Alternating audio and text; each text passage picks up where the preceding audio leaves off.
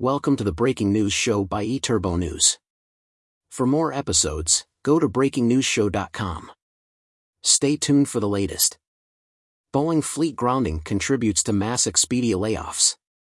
Travel bookings have dramatically slowed ever since the Boeing 737 MAX 9 fleet was grounded, resulting in all kinds of travel repercussions, from the CEO of Expedia stepping down to 1,500 jobs being slashed for the online travel booking company. After a door blew off a Boeing 737 MAX 9 aircraft shortly after takeoff, the traveling public put the brakes on their plans to go airborne.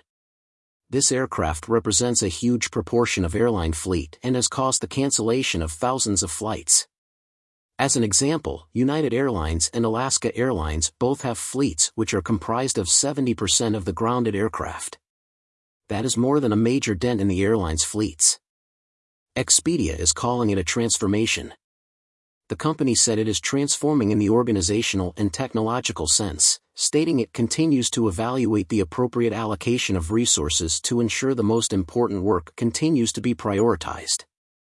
According to the company, these cuts are going to cost Expedia up to $100 million in severance and compensation benefits costs. At the same time, the company had the funds necessary to complete the purchase of several major online travel booking platforms to add to their umbrella, including Travelocity, Orbitz, Hotels.com, VRBO, and Hotwire.com. It always comes down to the bottom line, which cites below expected revenue based on analytical predictions, and as airline ticket prices also begin to drop to attempt to compensate for the waning demand for travel.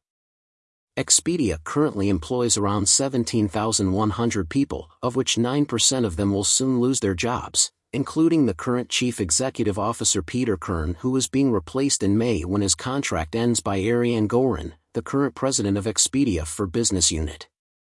eTurboNews.com.